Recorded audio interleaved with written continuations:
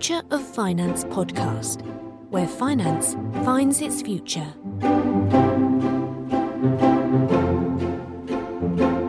Hello, I'm Dominic Hobson, co-founder of Future of Finance. My guest today is Michael Shorloff, CEO and co-founder of Fireblocks, which was set up with the express purpose of bringing to the digital asset markets the level of cybersecurity institutional investors have come to accept in the traditional financial markets. And that is the subject of our conversation today. Michael, thanks for joining us. Thanks, Dominic, for having me. Now, we catch you coming fresh from having completed your Series C funding. You've raised $133 million. It's bringing your total investment to $179 million. It's come not just from VCs this time, but from a major global custodian bank in the shape of BNY Mellon, who's taking a strategic interest in your business. Now, that fact alone suggests that digital assets are going mainstream. And if digital assets are going mainstream, Fireblocks finds itself sitting on top of a volcano. What does it feel like to be sitting on top of a volcano? Well, I think it's definitely an exciting moment for us, and definitely an exciting moment for me as a CEO and co-founder of the company. It's definitely very good problems to have. Still, sitting on top of a volcano means that we need to be very committed to the scale and to the rapid expansion that is currently occurring in the market, and our ability to really serve those clients, to make sure that the offering that we have is applicable to the new players that are entering the market. And it's good problems to have. Those are still the problems that we are executing and continue to execute against. Now, as I say, the involvement of BNY Mellon is in itself very interesting. Can I ask you what they're expecting in return for taking the strategic stake in your business? So I think the main thing about the Bank of New York Mellon is that they are definitely the biggest bank right now that is strategically moving into this space in high velocity. We've been working with them for about 3 years or so on the initiative. So it's very exciting moments for us that it's coming to market. Of course, they sort of announced their plans about a month ago. They mobilized a huge amount of people internally and hired a lot of people from the industry to basically focus on this initiative.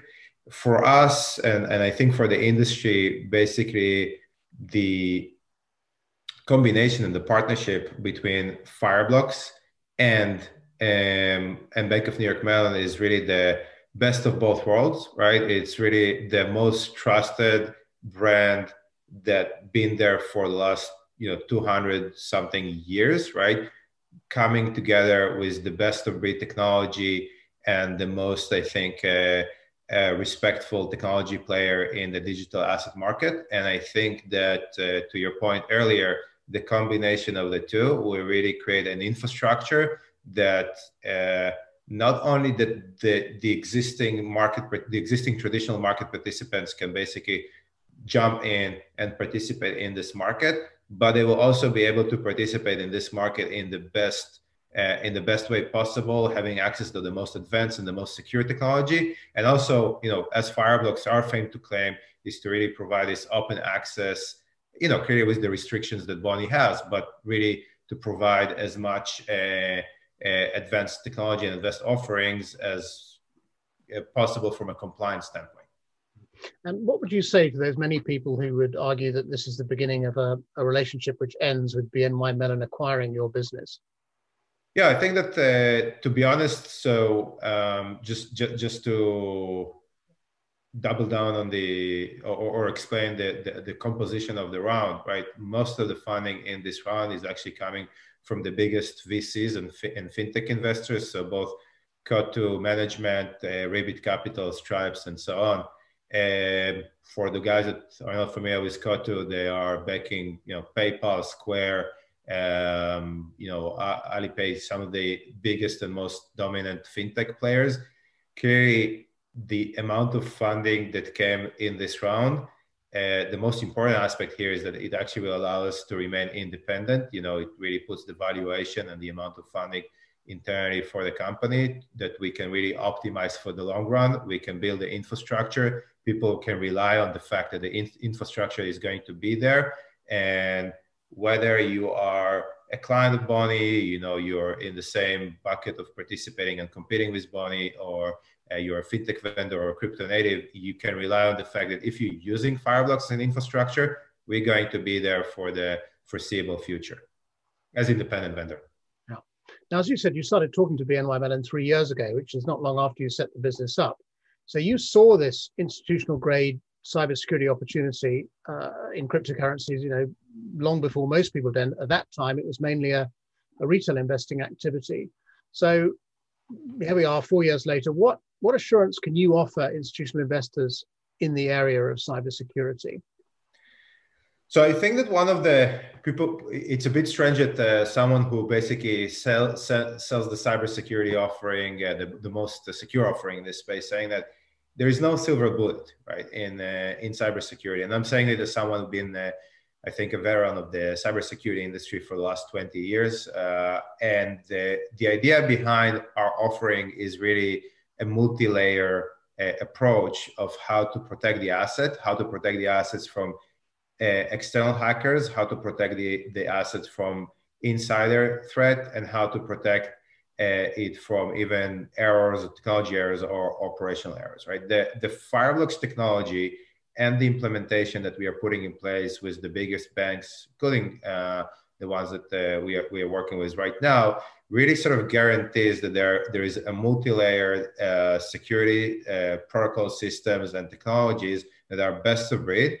And through a series of penetration testing, through a series of code audits, through a series of security architecture review, sort of guaranteed that this is the best approach to protect this asset class. And last but not least, eventually all those layers were evaluated by leading AAA insurance providers. And we as Fireblocks, we have insurance capacity that we carry ourselves. And also our customers can actually, on the back of using our technology, obtain direct insurance capacity on that. Now, the digital asset safekeeping itself is quite a technical subject, but clearly the methods of securing digital assets from being stolen by hackers have evolved very considerably in recent years. Could you just run us quickly through the story from that first generation of solutions, the old cold storage and the multi-sig, the HSM, which was the leading thing at one time? Can you talk us through the story to the current generation and explain a little what's been driving those changes from one type of security to another? Yeah, of course. So in the beginning, right, people had to solve probably the most important issue around the security of those assets. The first one of them was the ability to protect the private key, right? Because the ownership on the private key is really what determines the security or the security that you have on the account. The initial attempts, or it wasn't attempt, the initial approaches were really to use HSMs and multi-sig solutions. And they were basically invented back then in 2012. And although 2012 was less than 10 years ago, in crypto, we always joke that this is basically dog years, right? So it's almost 70 years, all technology. And the deficiencies over there were twofold. The first one, we only had Bitcoin back then. So this technology, multi-sig technology with HSM, works well for Bitcoin. It doesn't really work well for the newer blockchains like Ethereum, like Polkadot, like some of the more advanced blockchains that are currently available. And the second issue that is actually exists is that they don't provide the ability to quickly interact with the asset class, right? So they were created for a buy and hold period, right? When people were buying Bitcoin for $100 and were waiting for that to appreciate. And over the years, of course, the market have moved into a much more transactional, high velocity type of activity with a lot of trading.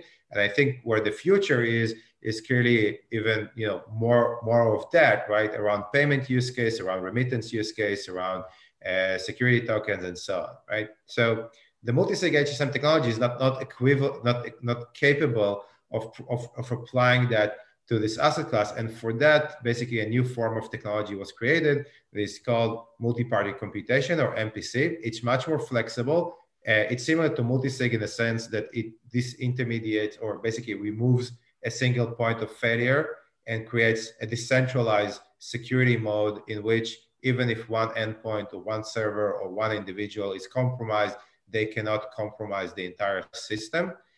But the MPC technology is just more capable from an operational standpoint to deal with all the blockchains, and also to be and our ability to basically merge this with a trusted execution, which is a more flexible form of HSM, is allowing you to really interact with the coins, with the asset class in high velocity.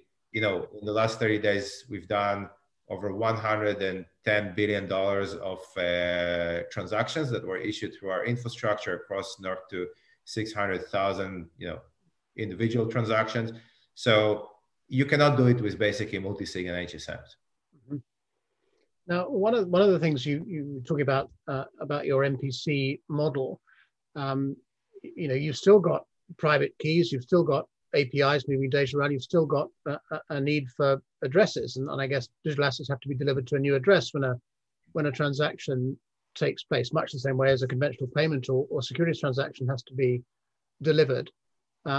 But one of the things you've said is that you eliminate the need for deposit addresses. Can you explain that to our audience?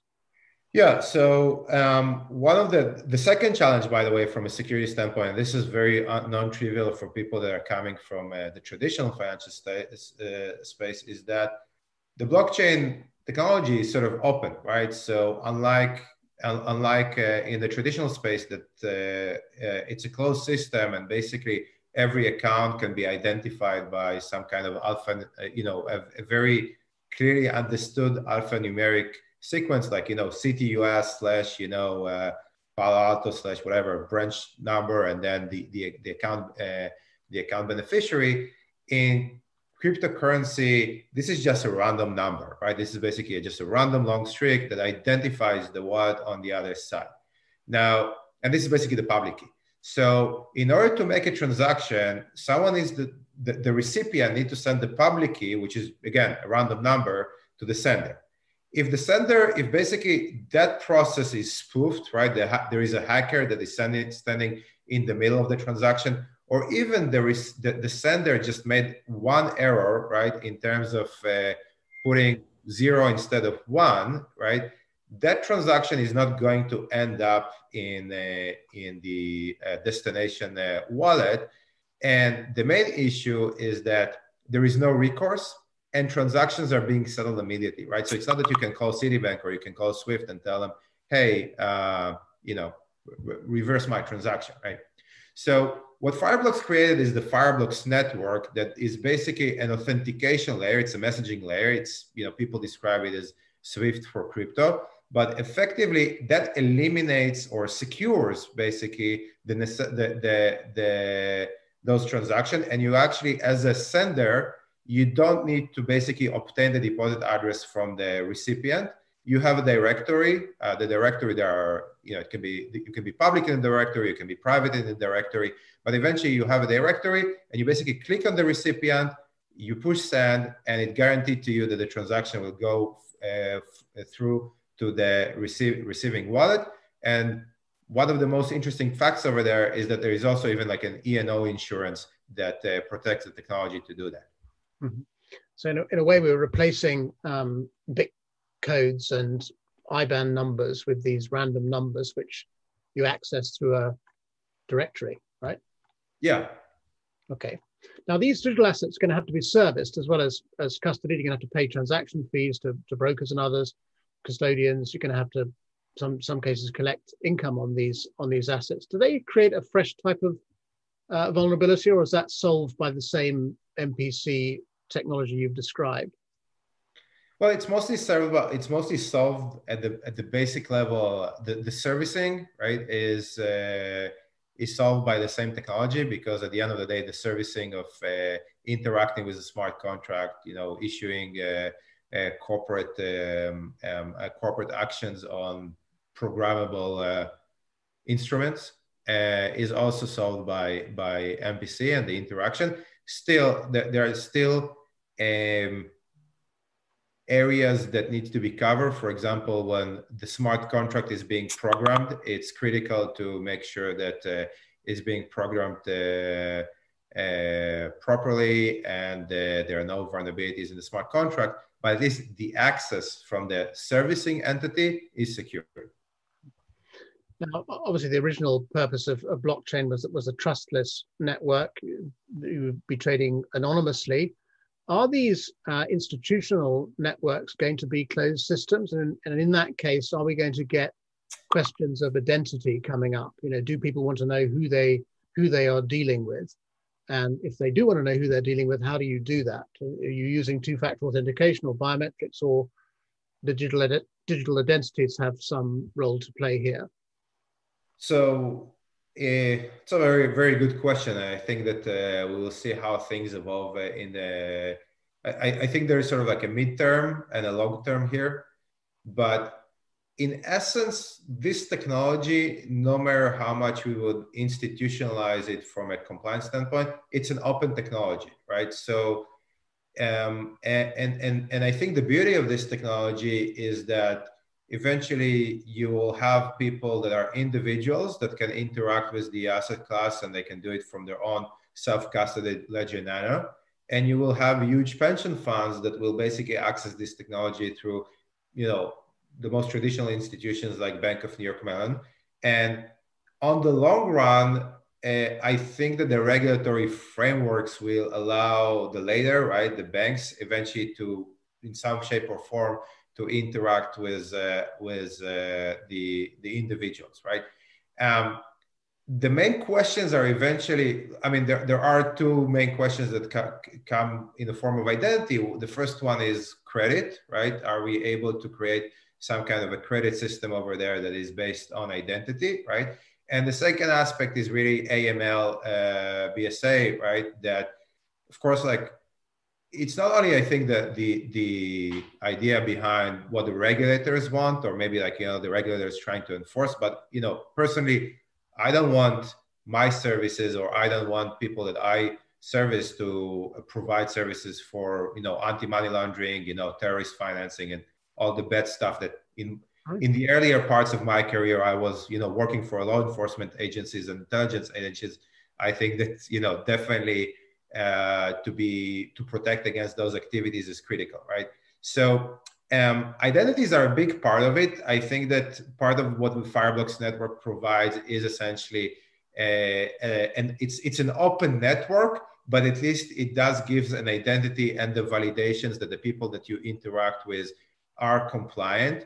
Every participant in that network defines his own sub-network, and the sub, basically, it can both extend it to people that are not currently in the network, but it can also determine what is the subset of institutions that, from a compliance and the counterparty risk standpoint, they're willing to interact with. I think that, you know, providing this flexibility and providing this offering is critical, but I do think that identity is going to play a major part in this, not only for the compliance reasons, but most importantly for the ability to create a more,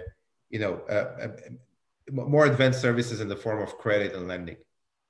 So you think we can maintain open networks, but still keep financial criminals out of the network without closing the network? Is that right? Well, I mean, I think that financial criminals will always be there, right? I think that the main question is how we can gate them and how we can basically make sure that their ability to propagate into the mainstream is confined. I think that some of the solutions that are proposed today actually are not going to provide that kind of service. And I'm talking about it actually with my previous hat, right, of creating technologies like this. You know, what we're seeing here, the transformation that we're seeing here into a much more anonymized system, we've already seen that in other areas. For example, you know, internet communication, you know, mobile messaging, right? It's like the battle between FBI and Apple is, you know, one of the most was one of the most public battles around privacy via security in the recent history, right? And eventually, the law enforcement agencies and the regulators, they understand the technology and they understand how to sort of migrate their tactics and enforce the regulation and the rules that I think are important to all of us in a way that is native to the technology. I just think that this takes time, right? Okay. Well, talking of financial criminals, one of the things that put institutions off coming into this market earlier was, of course, the stories they read about hacks on cryptocurrency exchanges. Now, those were mainly inside jobs. They're mainly a thing of the past now. I was interested to read in the CipherTrace report that DeFi has now become the major target of financial criminals in the last year or so, mainly because of weaknesses in smart contract coding. And anyway, their conclusion is that DeFi is now the major vulnerability in cryptocurrencies. What does that mean for institutional investors of the type you'll be serving? Yeah, so we've actually put a lot of effort into DeFi in the last couple of months. This is very applicable to a subset of our customer base. It's basically most of the hedge funds and the prop traders that are fairly comfortable with dealing with DeFi and entering into those protocols. The vulnerabilities in the smart contracts, which by the way, not all of them are. There is something which is quite unique over there that in many of the cases, it's actually not a traditional code vulnerability. It's more, there is a financial logic exploits in terms of how they behave under extreme market conditions, such as like flash loans and basically sort of like stretch conditions that suddenly the underlying market or the underlying asset doesn't behave as they would expect. And that allows basically an attacker to cash out a huge amount of assets. So it's quite interesting. I mean, the type of things that we're seeing over there. Overall, there are firms that are focused on auditing and providing stretch tests on the smart contracts. But look, everything said, DeFi is a very experimental space right now, right? Anyone who is basically playing in that space, including a lot of our customers, is very familiar with the risks that they're taking, and their investors are familiar with the risks that they're taking. There are huge rewards over there, but I don't think that the banks that are basically like, the layer part of the people that we are servicing is rushing into DeFi with, huge amount of AUM tomorrow morning. Mm-hmm. And you touched on this in some of your earlier remarks about the human factor. And, as we've learned from conventional markets, the rogue employee, the colluding employee, the fat finger, the USB stick, the email attachment, and simply the inadequate internal process, lack of four eyes, if you like. Do all those factors also apply to digital assets? Yeah, one would argue that more than anything else, right? I think that in general, as our life become more and more digital, right? And that's like across the board. And I think over the last year, clearly there was a huge transformation. We sort of discover more and more, I think, how the human nature is not always, adjusted to how digital works, right? And that goes back to people. There is a joke in cybersecurity that where the human a human being is a computer that when presented with a question, should I open it, yes or no, is a machine that will always press yes. so that's just like the nature of people. One thing that I should probably make comment, and this is just my philosophical view on cybersecurity and how IT is being developed. The way that IT was developed over, let's say, in the last 2 decades, is that it was very sort of technocentric, and because it was very technocentric, it actually created a lot of those pitfalls that people basically fall from cybersecurity or just errors and things like that, right?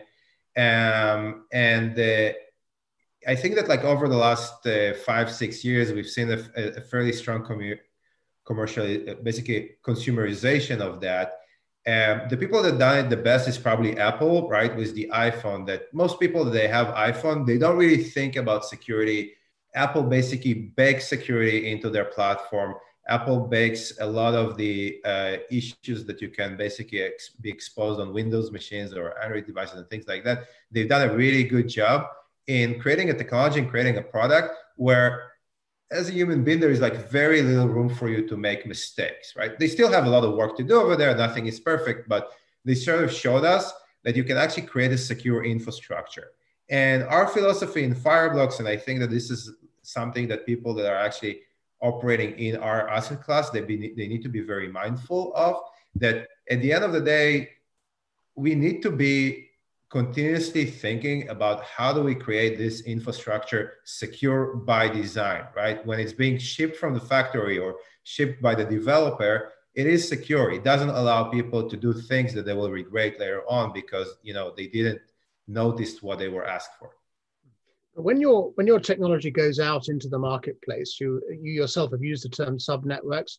We're talking here of networks of networks of subnetworks of subnetworks. You've got exchanges, custodians, market makers, investors, and so on. So you've got data and value, you know, sloshing around these networks all the time. And it's when something it moves that it creates vulnerability, presumably. What are the limits on actually preventing assets being? I mean, this is the heart of your business, really. How much of your time and money and thinking it goes into trying to control those movements, if you like, the actual point of the transaction? Well, I think 99% of our time is being spent there. This is at the end of the day the point of vulnerability, right? Of not. I mean, maybe 99% is a bit over exaggeration because there are other things around resiliency, backup, and so on that are critical to. But at the end of the day, the most critical gate is eventually just a second before the asset moved, right? Because when it moved, there is no recourse. So the amount of technology that we have over there in order to basically validate, put the guardrails to make sure that it goes to the right place, but also to put the guardrails that from an insider standpoint, we are making sure that an insider cannot interact with it, that there is a workflow, that our customers can program multiple steps in terms of how this is approved, and there is not only no single point of failure from an IT standpoint, but also there is no single point of failure from a human standpoint or from a process standpoint. This is the vast majority of where we invest our technology and innovation in terms of creating a lot of different multi-factor authentication, in terms of enforcing it in hardware, in terms of creating robust policy engines that people can program to the way that they work. Now, you use the term there, no recourse. Is there no recourse? We've talked in the past about burning assets, effectively cancelling mistakes, if you like. Is that not an option? That's an option in security. That's an option in tokenized assets. So on tokenized assets, you do have a recourse, but clearly, like, you know, with something like a native cryptocurrency such as Bitcoin, that's just the virtue of the idea, right? Mm-hmm. So scalability, that's been another long-standing concern of institutional investors. Has that challenge been overcome now? Yes. So I think that, I mean, depends on what layer. I think in the custody layer, in the settlement layer, it was overcome. There is still scalability issues on the blockchain layer itself in terms of how many transactions a blockchain can clear. But again, we have the brightest minds that are currently working on that. And I think that at the end of the day, Bitcoin aside, right, when you look at all the other protocols, whether it's ETH2 or Polkadot or Algorand or Stellar or Ripple, at the end of the day, this is all a race to scalability, right? This is all a race to who will be the first protocol that will create a very scalable and decentralized network that can operate in the transactions per second in a TPS that traditional finance is currently working at in a centralized form. Mm-hmm. Now, I said at the outset, you're sitting on top of a volcano. You're now starting to see private banks, wealth managers, asset managers, and corporate treasurers starting to invest in a relatively narrow range, but are investing in cryptocurrencies. What sort of credit do you think that the cybersecurity specialists like yourselves can take for that development? How large does cybersecurity loom in the minds of these organizations investing in crypto? I think it's significant. I mean, it depends. When you look at all kind of service and report, you always see cybersecurity as either like the second or third question that people have or concern, right? I think the fact that we were able to create trust and we were able to create the ease of use for those institutions is a major factor. I think there is also a chicken and the egg over there, right? The fact that we don't see a huge exchange being breached on every afternoon. It's definitely part of what allows the market to go up, right? I still remember the days every time that there was a hack, the market would tumble. Yeah. One last question for you. You used the phrase a minute ago about race to scalability. I sometimes, when I think about cybersecurity, it feels like a Red Queen race in which you're running very fast to stand still. You're in this constant evolutionary battle between cybersecurity specialists and hackers.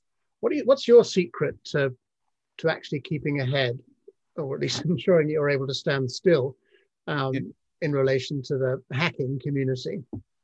So this is an approach that we're definitely taking here at Fireblocks. This is a project we took in my previous company, and I think that philosophically, this is the approach that you see with the successful cybersecurity company, is that your ability to think like a hacker and your ability to continuously learn the hackers and how they changing their procedures, right? Tactics and procedures, right? I mean, probably the most fascinating thing about cybersecurity is that it's sort of an ever-evolving space, right? You are not facing a technology, you're not facing a performance bottleneck, you're facing a real opponent that is on the other side of the ocean, right? Sitting, or maybe like he's in the building next to you, right? You don't know, but they're basically thinking about it in the same way that you are. I think one of the biggest advantages of that our team have is that we have a lot of capacity of people that understand offensive cybersecurity based on their military background and intelligence background, and also the fact that they spend a lot of time in working for cybersecurity companies. Israel is considered to be the cyber nation, and there is a huge amount of talent that we pull out of over there. And the second aspect, which is just continuous learning, right? So we continuously monitor and learn what hackers are doing in this space, and we sort of stress test ourselves against their most recent tactics, and we challenge ourselves if the ideas and the concept that we've engineered yesterday are still valid for today, and if they're not, we have a framework of how we mutate and adjust to them. Michael Sholoff, thank you very much. Thank you, Dominic.